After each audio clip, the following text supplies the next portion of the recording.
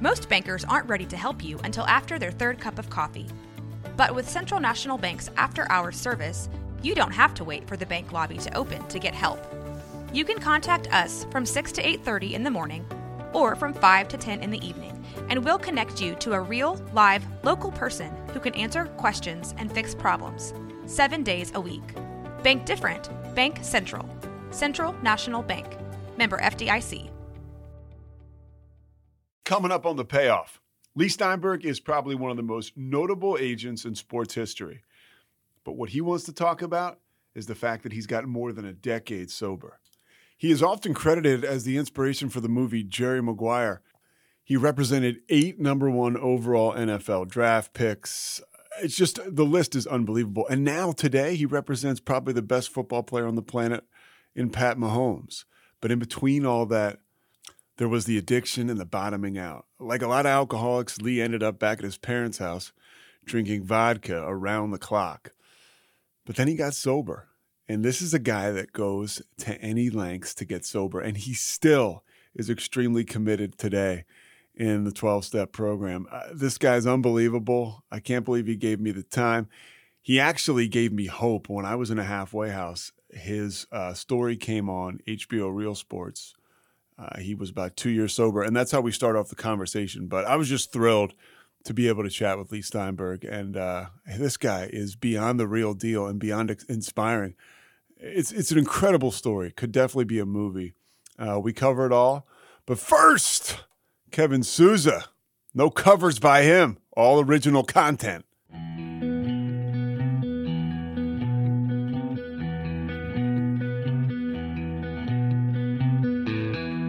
Stand by the ocean floor. I want to start by when I'd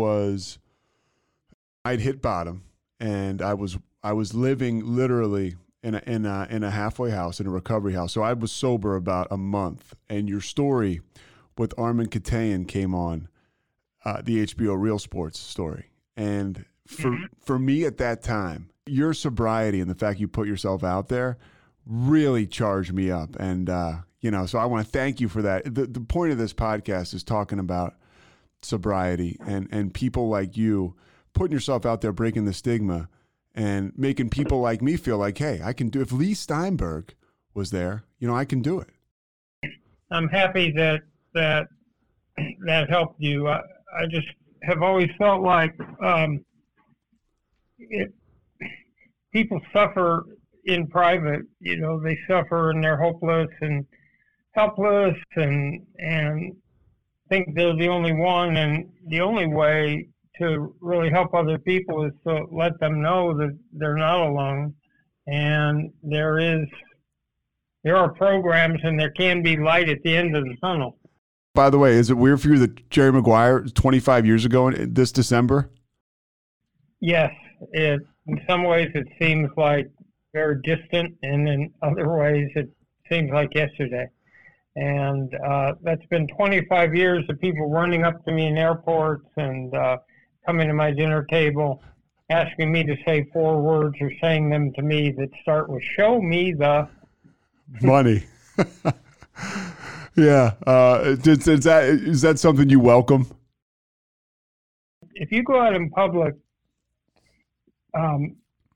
you're going to meet people and you're going to interact with them, and you better be gracious and you better, embrace the moment. They might be somebody interesting you'd like to meet. How often do people come up to you and talk to you about the fact that you've been open about your sobriety? All the time. And it actually sort of depends how I'm dressed. If you look the way you look on television, then people will come up, and if you're just sort of fitting in the crowd, then you just go ahead and live your life. But look, we live this short moment on the planet. And so the question is, how are we going to spend that time? I was brought up by a father who believed that 2 core values were incredibly important outside of spiritual ones. And that was, 1, treasure relationships, especially family. And the second was try to make a meaningful difference in the world and help people who can't help themselves. So to the extent that that my story of crashing behind alcohol and working my way back and continuing to do the things necessary to stay sober, if that helps someone else, then I'm really happy. You mentioned your parents. You were raised by a teacher and a librarian outside of Los Angeles, or I guess in Los Angeles. What was your childhood like? It was lots of fun. I had two brothers. We traveled a lot in the car. I had sort of two different types of childhood. One was that my grandpa ran a place called Hillcrest Country Club, and that was where all the movie stars and comedians hung out in Los Angeles in the 50s. So you'd have to be a little older to know these names, but it was Groucho Marx, George Burns, Jack Benny, George Jett, Danny Kaye, and so those are for people listening that don't know, those are huge. Those are heavy hitters back then. I would sit on my grandpa's lap while he played gin rummy, and George Burns and my grandfather took me to my first baseball game. So it was a different sort of childhood in that I sat on Marilyn Monroe's lap and I had a autographed Elvis Presley guitar. But my father turned away from the restaurant business and wanted to teach kids. So we lived a very normal life. But my dad made sure we were exposed to all sorts of things. And I remember going to Disneyland the very first year it opened back in 1955. And but we had traveled like 47 states. So and books were a big thing in my house. So I read a lot. We loved movies. We loved games. And my dad actually had a club called the Muttonhead Club where we operated with Robert's Rules of Order, and one of the people was president and one of them was vice president. We had a sergeant at arms, and we learned how to sort of pass resolutions and operate within a system. So I was pretty hardwired early to go make a difference in the world.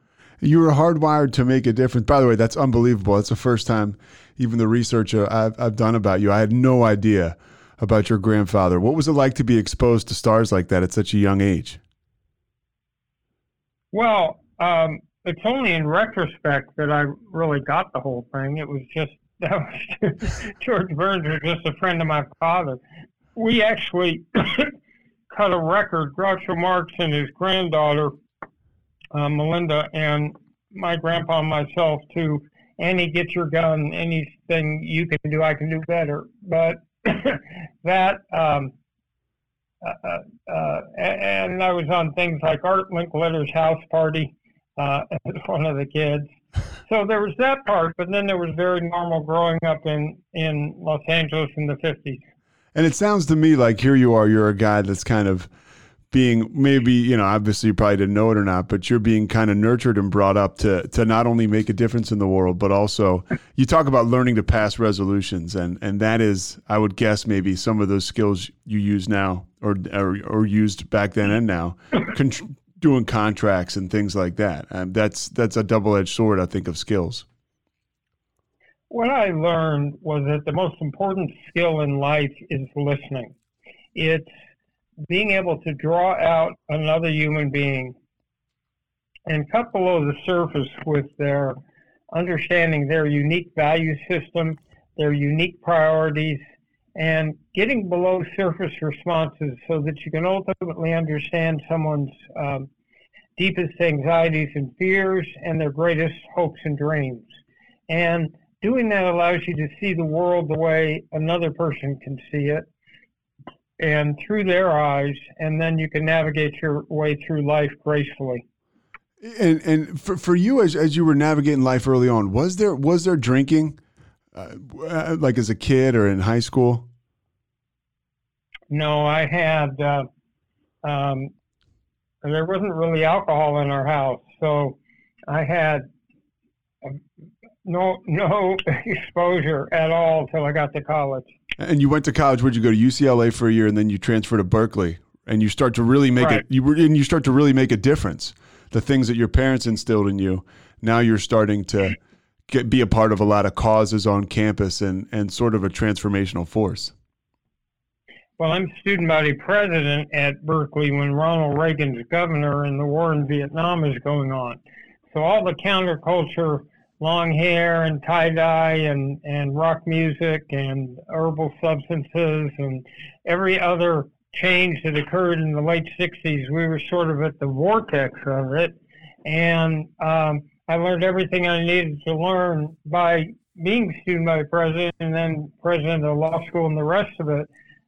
It was all political skills. It was all how to get along with people and find consensus and the rest of it. And everything I needed to learn about negotiating, I learned from interacting with Governor Reagan, because he would crack down on the campus and I would have to defend it. So you would have interaction with Ronald Reagan? I did. We had sort of a showdown in front of the Board of Regents one day where he said to me, "Weren't you the same Mr. Steinberg who was sitting in front of troop trains in Oakland in 1960? And I said, "Well, Governor, I was close to 10 years old, so I was much closer to playing with toy trains and sitting in front of troop trains, but that shows your usual adherence to veracity and fact." So that got it going, and it was funny. Later on, he gave me a commendation in the White House, but it wasn't all that funny when we were demonstrating. Now, you became a real attractive person on campus, I think. Is it true that you had Steve Bartkowski was on your hall, a quarterback? So I was going to law school, and I was an undergraduate. I was a dorm counselor in an undergraduate dorm. And law schools at real quick, law schools at Berkeley? Yes. Okay. It was called Gold Hall then. It was Berkeley's law school. And so I'm living in a dorm sort of as the RA or dorm counselor. And they moved the freshman football team into the dorm. And one of the students is the quarterback, Steve Bartkowski. I mean, we had other interesting people. It was only 150 guys, but we had a young guy named Steve who went down to Apple and Steve Wozniak. Steve Wozniak Yeah. was in our dorm. We had Brian Maxwell, who went out and developed and created the company Power Bar. We had Rob Swenson, who was another all-pro football player. But anyway, 4 years later, I'm out of law school. Bartkowski's become the first pick in the first round of the draft, and he asked me to represent him. So he'd already been taken first? Yes. Okay, and then he said, "Hey, will you negotiate my contract?" Yes. And you got him what, the biggest deal? Well, there had been at that point, and but remember how rudimentary and different those days were. Someone could say, "We don't deal with agents," and a franchise or a general manager could just slam the phone down, and there was no guaranteed right of representation. So it was a little different. And when we got to Atlanta, I saw how dominant athletes were as the movie stars and celebrities.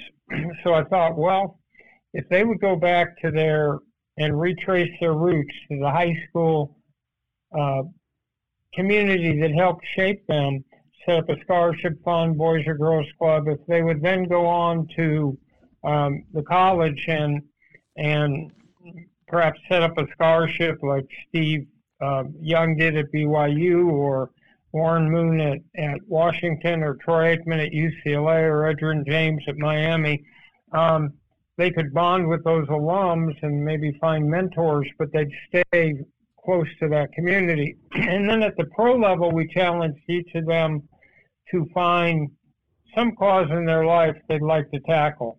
And so we would set up a charitable foundation with the leading political figures, business figures, and community leaders in that city.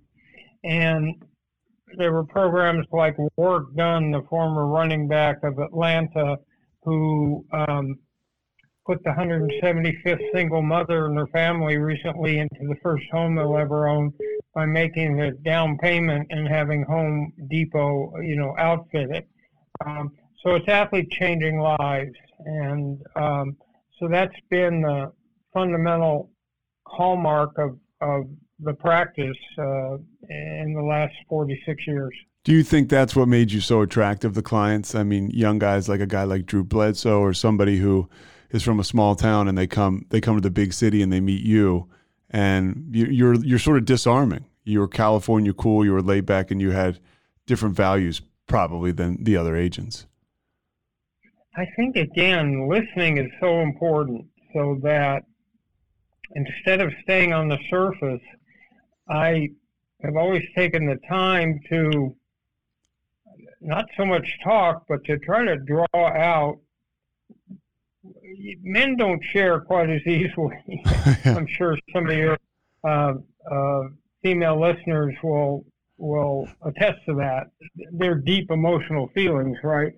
So you have to draw it out and put together, represent a player holistically, where you really get him or her and lay out something that stretches from being a role model to path to the draft to a first contract to a long career, hopefully to the Hall of Fame, and then on into second career. So preparing them for whether it's business or coaching or media, but it's dealing with the whole person and seeing all the ways you can enhance their life.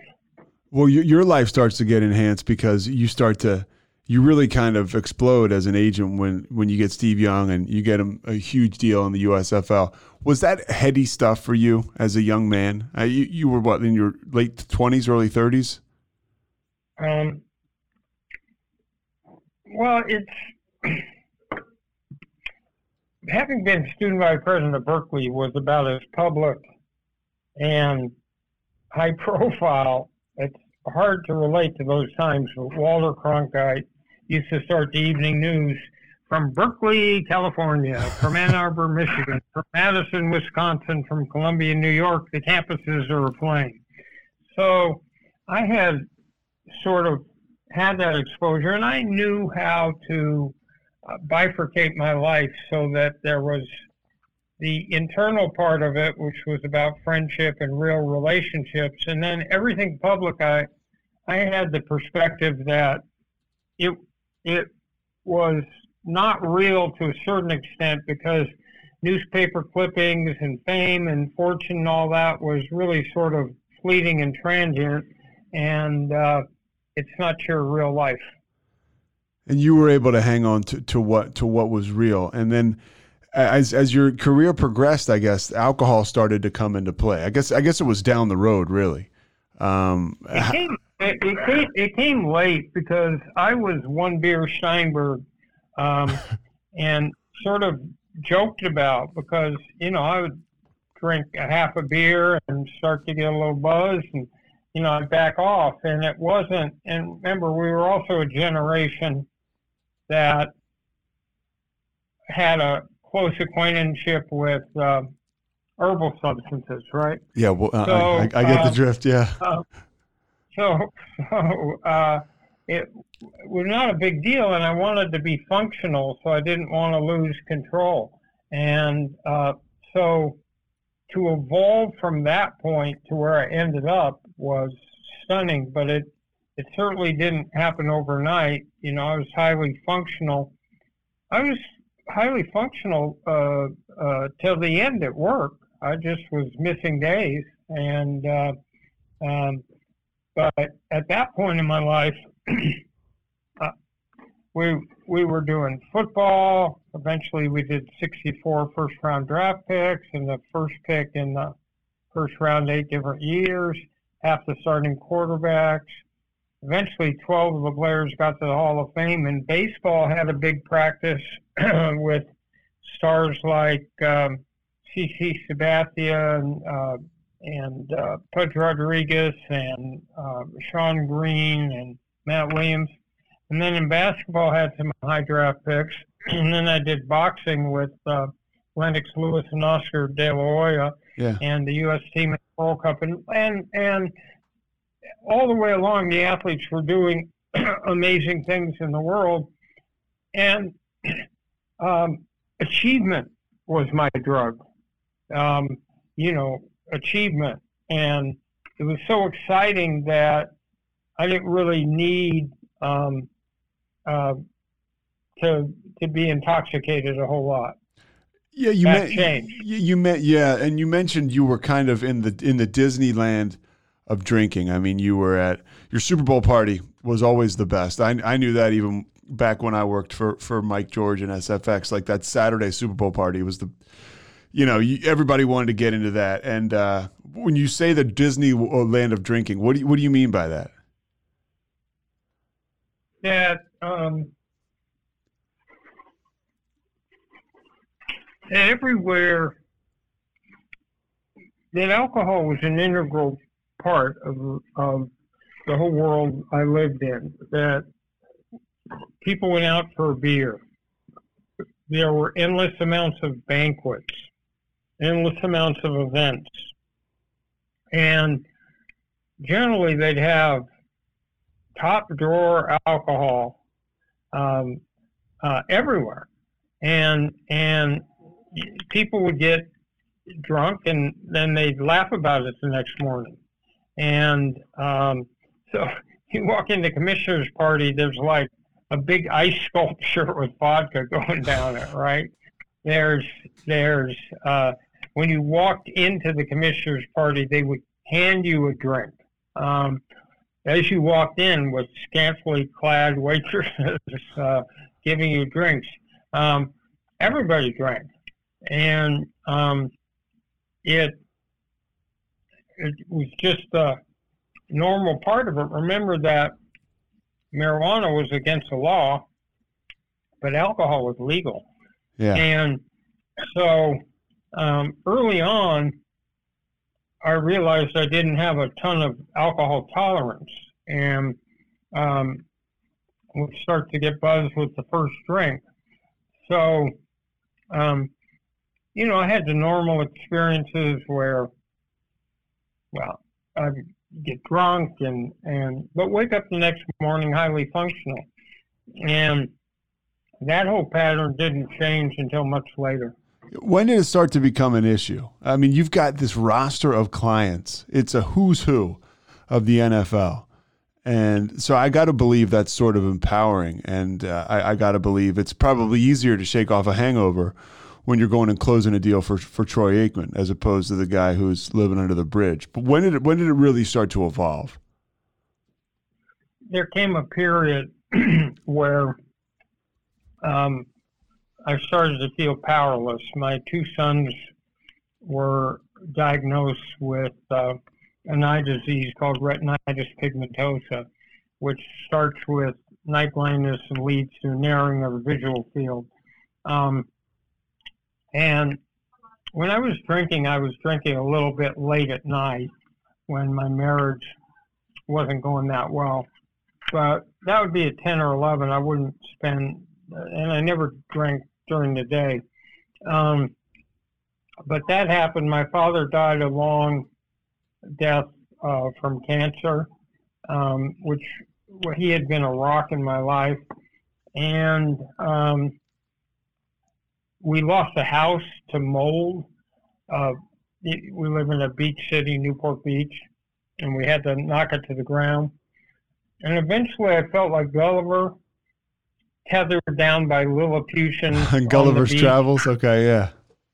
Right, with them sticking their little forks in me. I felt like I didn't have the capacity to protect my kids. My marriage was starting to break up, and I turned to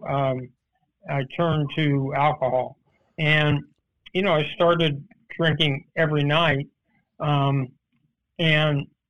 But it was still manageable until I broke up with my wife, and I went in 2006 into my first apartment I'd had like in years. And all of a sudden there wasn't structure around me.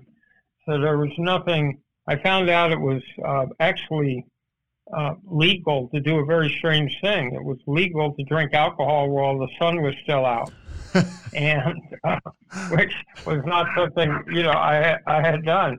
And so all of a sudden, living on my own, depressed and all the rest of it, 2006, 7, 8, 9, and 10 became years in which I was struggling. And I tried to go to some rehabs, and I would master the knowledge about the dysfunctional brain, and I would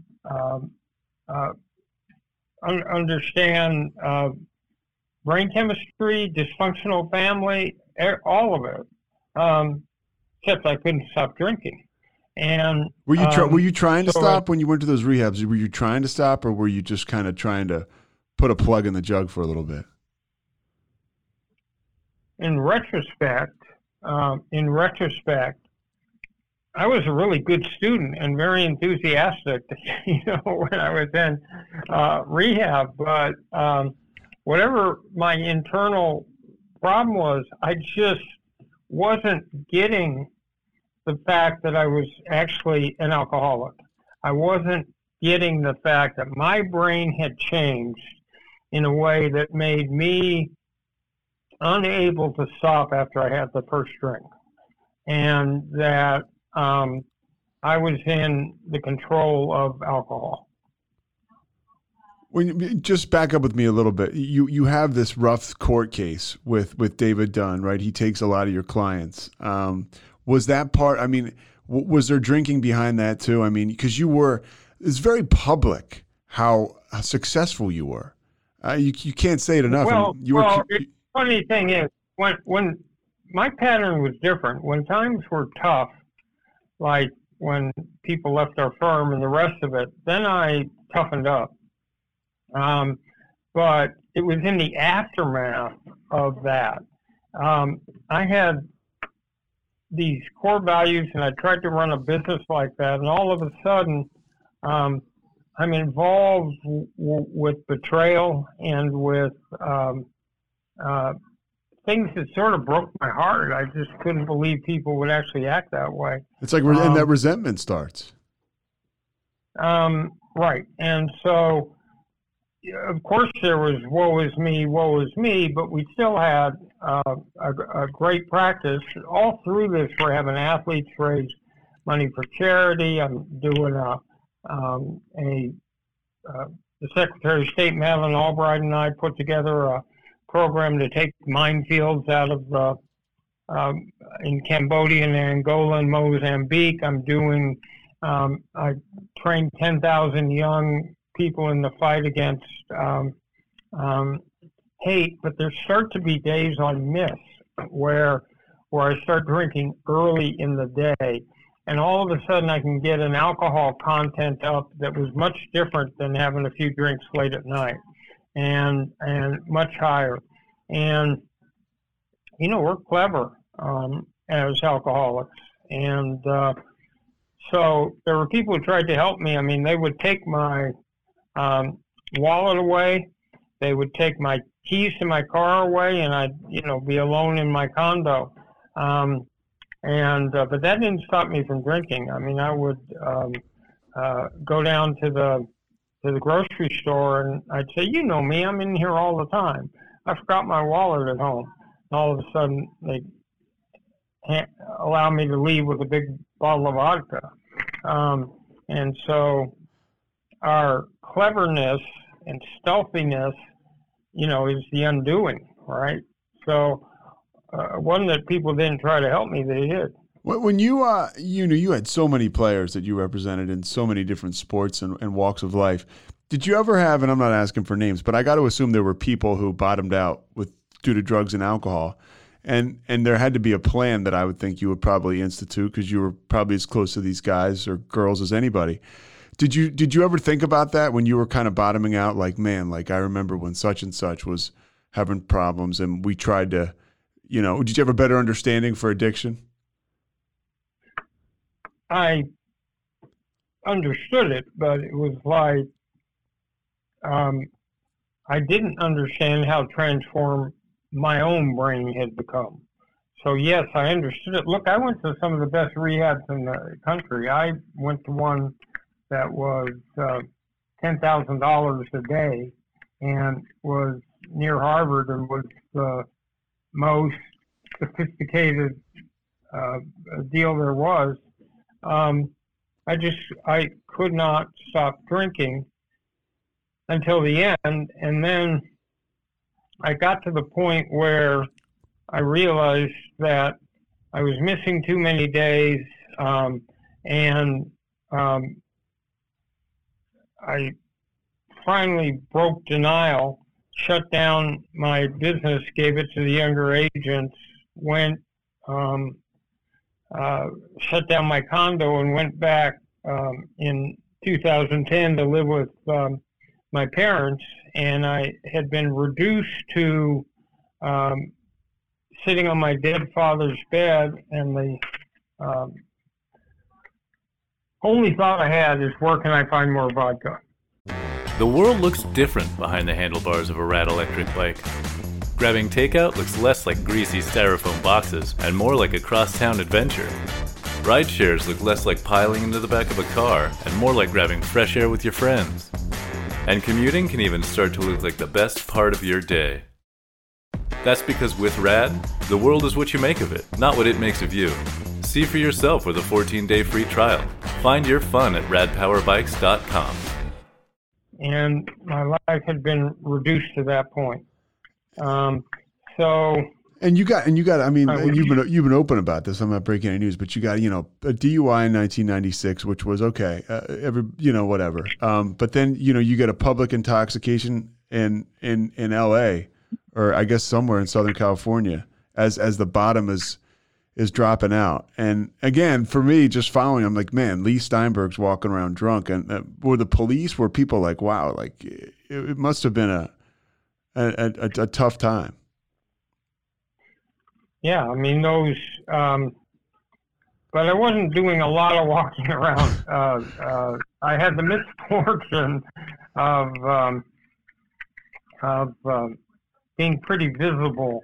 I was mostly an isolator, so I'd be drinking by myself in my situation. But anyway, I'm at my parents' house, and finally I had an epiphany that I wasn't a starving peasant in Darfur.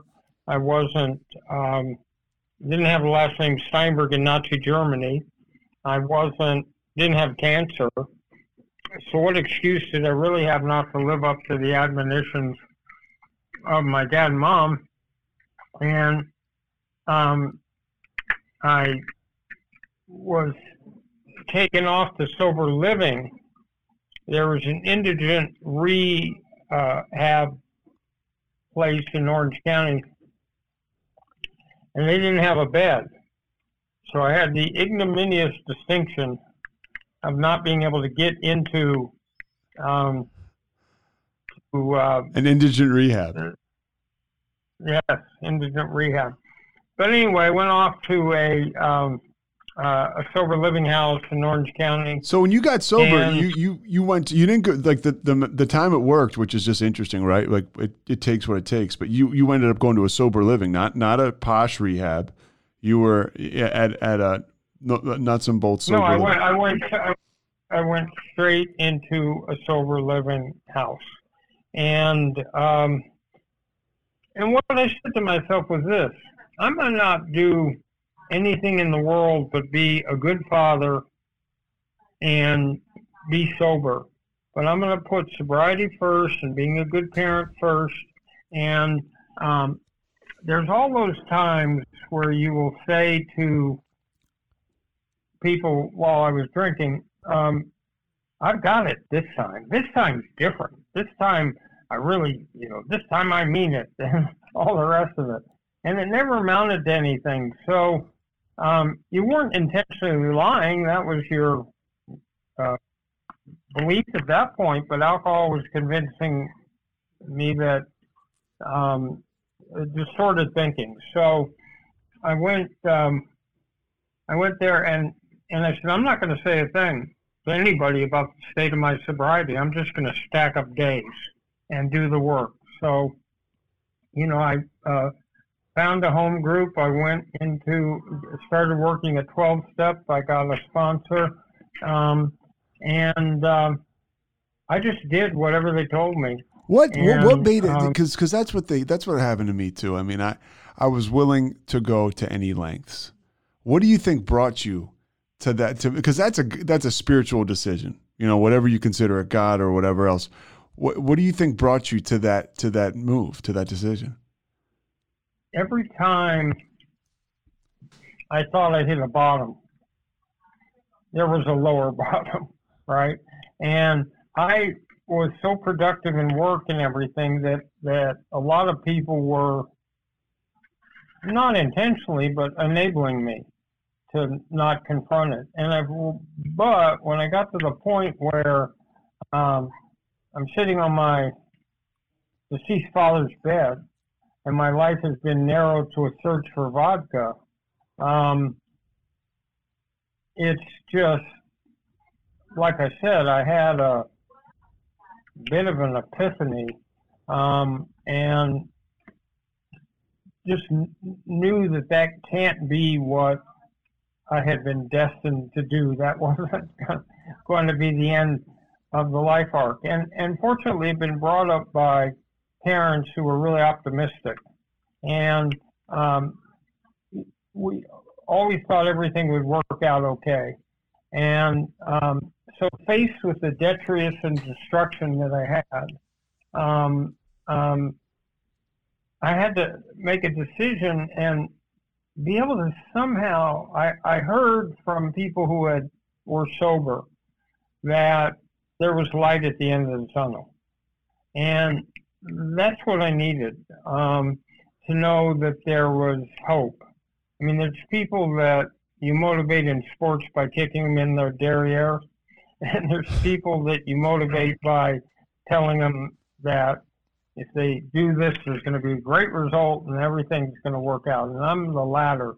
So if there was a pony filled, I go walk into a barn, the pony filled with defecation.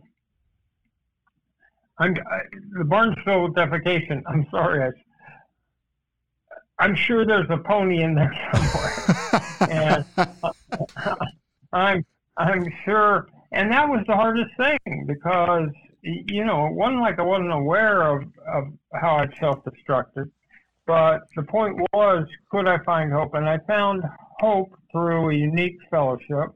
And they were very basic, which was surrender, find a higher power, get a sponsor, find a home group, work the steps in order, and then be of service to other people. And so, read a very special book. And so, Leigh, what started to happen to you when you started to go to those meetings? What kind of feeling did you get? Describe that for people. That I wasn't alone with this. That I was stunned at the amount of people who would be in a meeting. It's like, wow, this whole thing existed. And I had no awareness of it. It was like, really? So once you got over the novelty of the fact there are all these people in a room, then I started to get support. And people reached out, and I started to listen to things people shared from the podium. And things like HALT. If you're hungry, angry, lonely, tired, that doesn't. The logical response to those things isn't drinking. And I think the most powerful thing I saw was people who had lost children, who were suffering from cancer, who had all these problems that objectively were so much worse than what I had dealt with. And they didn't drink over it. In other words, those things about my kids and my father and the rest of them, I saw those kinds of experiences happening to other people all the time. But they had found a way of life where they didn't have to zone out. They didn't have to let powerlessness govern. They had found a simple program to deal with it, and it inspired me. And I felt, a sense of closeness. And I didn't have a lot of money then, and so people would take me to lunch, or they would do different things, and there was a lot of kindness and a real sense of community. And I'd always been involved in organizations and community groups, and there began to be a routine and consistency to what I did, which was going to meetings every day, and I found community and camaraderie. And I mostly went to men's stags meetings, so there wouldn't be any diversion from the focus. And that was it. And then I got real busy. There was a thing in Orange County called the Orange County Convention, so I went to that. I went to the Desert Powwow. So you dove in. You really dove in, and that's and that's how you get the magic. I ended up going to the International Convention in San Antonio that year. If there was any book to read, I read it. If there was any modality that anybody was trying or doing, I threw myself into it, just like I was going back to college, and said, you know what, I'm going to not say a whole lot, I'm going to listen a whole lot, and these people know something I don't know, and have mastered something I don't know, and I better be a sponge and soak up all the knowledge they have and everything that potentially could be. So I made a huge number of friends, and since I wasn't working or anything, I bought cards for people's birthdays. I put together a huge group of friends. So I surrounded myself with a big support group, and lived in sober living for 9 months. And did that kind of carry you? That sounds like sobriety, I think, can be kind of a tailwind. Did that move you back? Whether it's the spirituality, the power of the group, being sober, did that move you back towards becoming an agent again? My only concern was to master the steps of and to adopt a structure that would allow me to stay sober. And I had no other ambitions than that. And so step by step, I started to aggregate days. And soon I wasn't counting days, but months. And eventually you evolved to getting the years. But I had that structure. And then my next priority was two of my young daughter and my oldest son stayed with me. My youngest son didn't talk to me the whole time he was at USC Film School. And was this because of the drinking?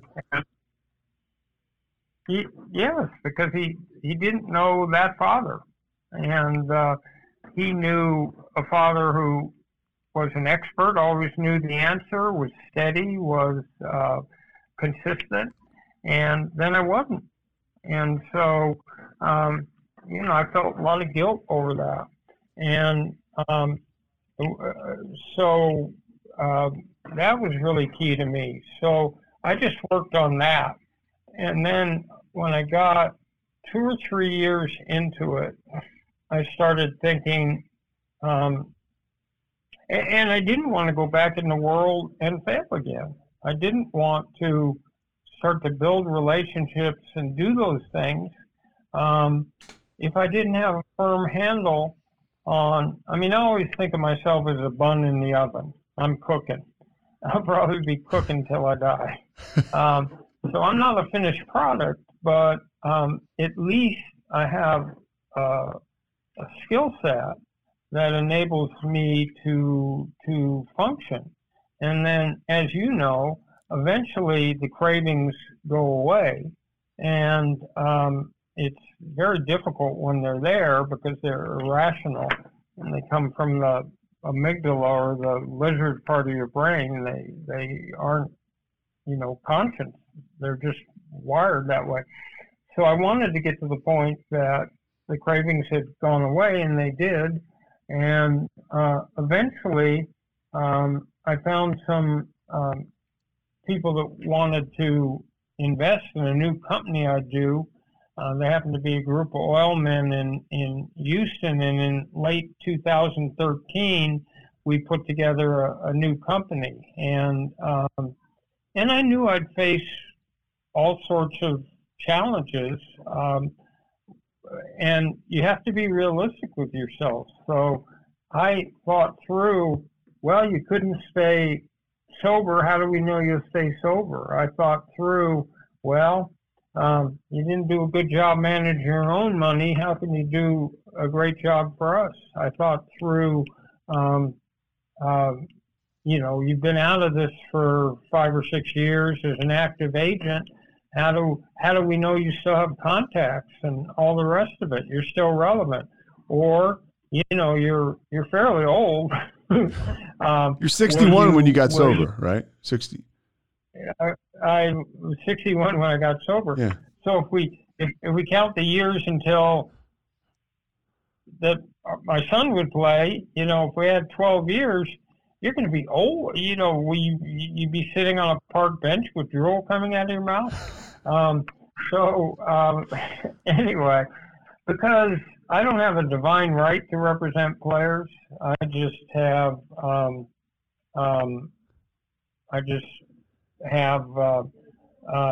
to be in that position. So parents have the right to ask whatever questions they did. But anyway, so we got started in 2014, and I got an office and I got some staff, and eventually I was joined by a younger lawyer named Chris Cabot, and then my son joined on. And the big breakthrough was in 2016, where we signed a first-round quarterback from Memphis named Paxton Lynch, who was the pick of the Denver Broncos. And I read about that. I read about that, Leigh, and he talks about he was so open about you and the connection he had with you, and how you presented to him, hey, here's my backstory, here's the deal. And did you find that that work in 12 steps kind of enables you to do that to people?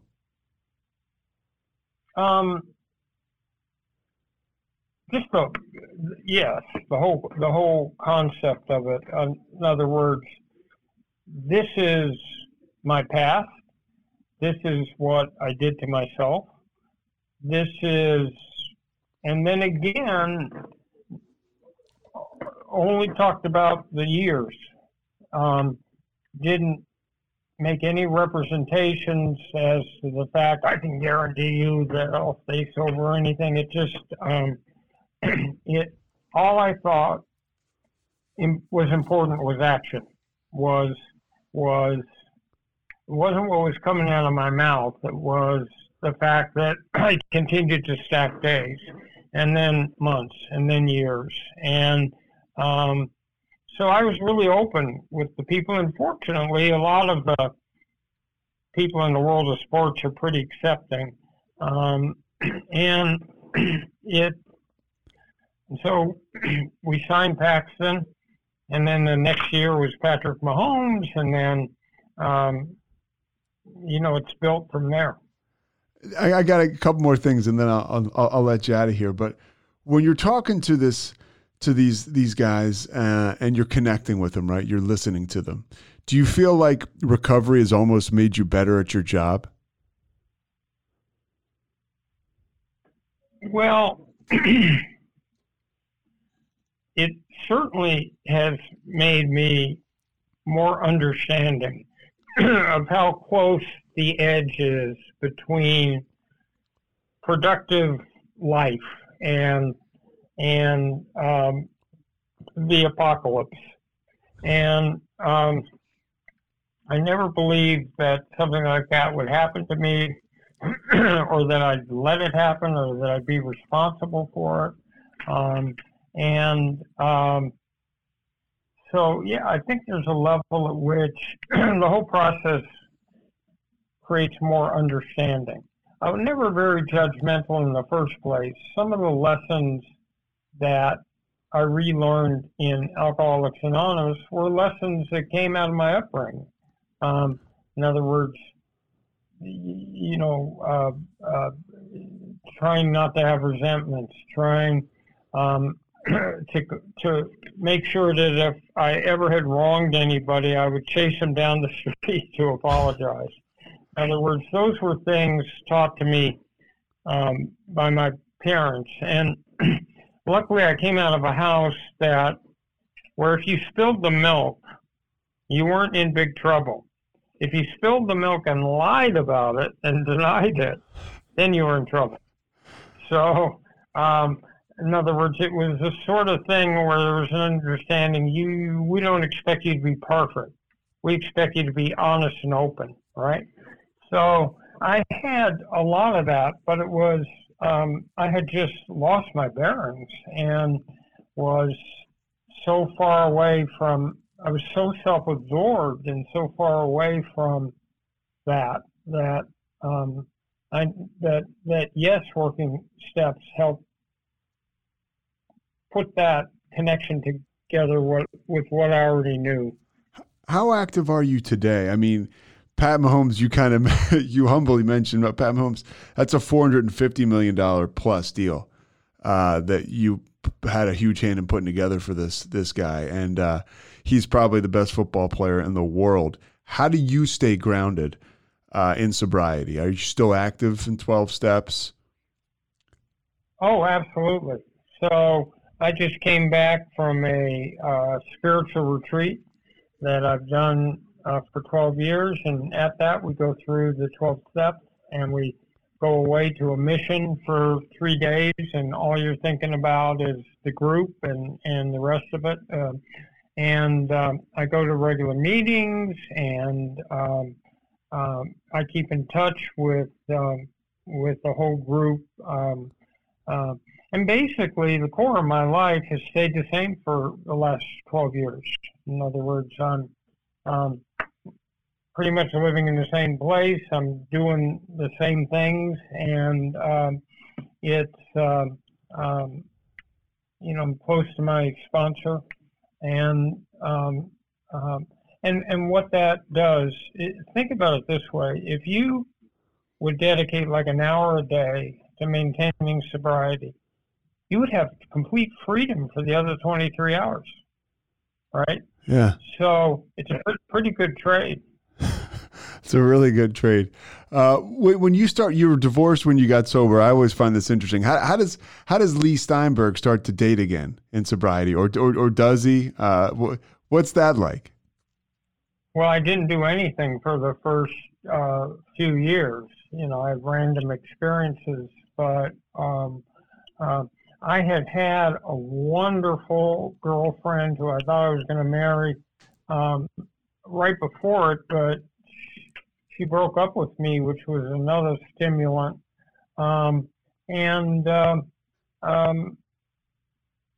Using the same skills, listening a lot.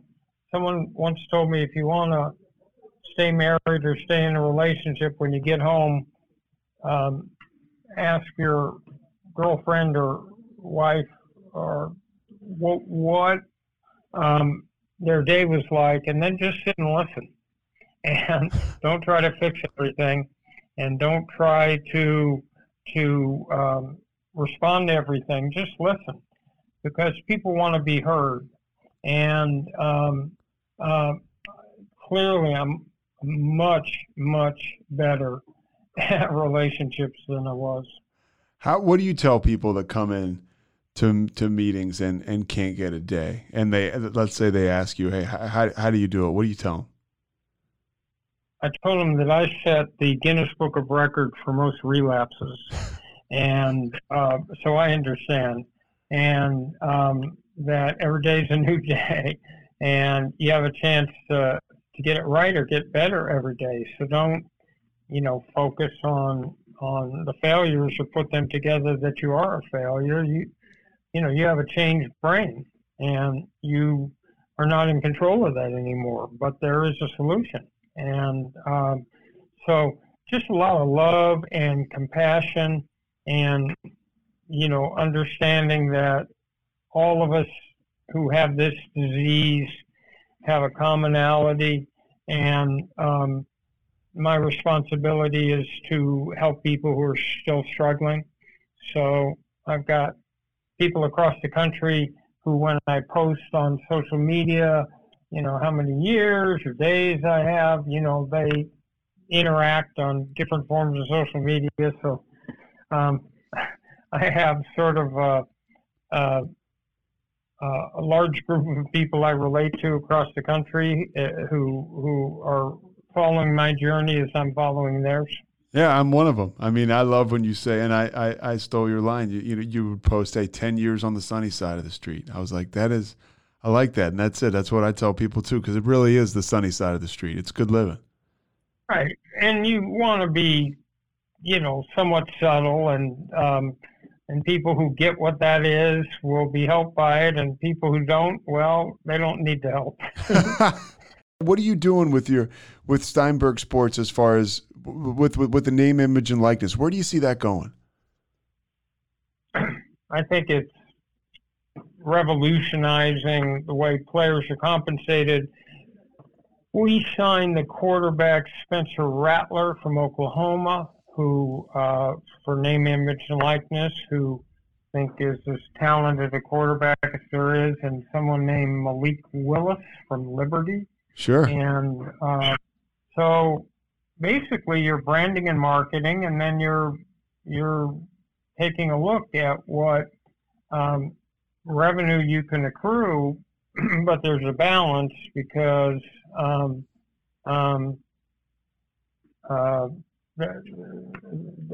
there's a balance to not creating so much pressure on a young man. Like the quarterback at Alabama has not even played it down yet, and he's already got $1 million worth of deals. Yeah, that's a lot of pressure if you go out and you flop in a couple games. Now the first time you throw an interception, are people going to boo? So, you have to make sure that the engine that pulls the train is success, as a student and on the athletic field, so you don't expose someone to ridicule. How much? What's the most you think a kid can get out of this stuff financially? Oh, it could get up into the millions. It's the primary beneficiaries are college quarterbacks from high-profile programs with big alum bases. But you could also see women, if it had started earlier, all the women in the gymnastics would have been big beneficiaries. But, there are programs that play football is the most popular sport now, and there's programs that play on national TV all the time. And there's quarterbacks who succeed or other players who succeed earlier. And, I think it's a big enhancement and long overdue. Where do you think it all goes? Are we still working with an NCAA 10 years from now, 20 years from now? Since college sports simply need a big TV contract, and the NCAA is going to have to struggle to be relevant because the concept of pure amateurism has been gone, but realistically it's been gone for a long time. So you see what the SEC is doing, and they added Texas and Oklahoma. I mean, they've got the strength, and the big colleges have the strength. They don't really need an NCAA. I can't thank you enough for your time, Leigh. Anything else you want to get out there? Or anything? No, if you're out there and you're struggling and you're hopeless and depressed and confused, I was there, and there is help available. And there's unique fellowships and 12-step programs, and you can come back and get your life back and have a happy life. All right, Leigh. Thank you so much. I'm going to send. This will be up next Thursday. I'll send a link to Michaela if you would ever want to listen. Okay, take it easy. All right. Thanks so much for your time.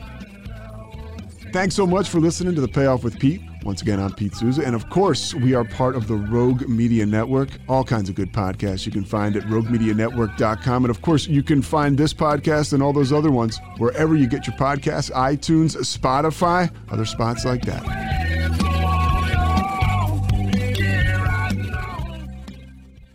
If you have a quick second, I want you to go ahead and give back a little bit to what has so freely given to you.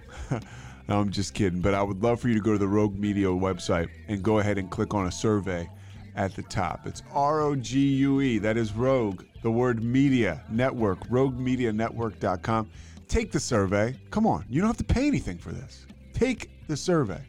Thank you. This has been a Rogue Media podcast.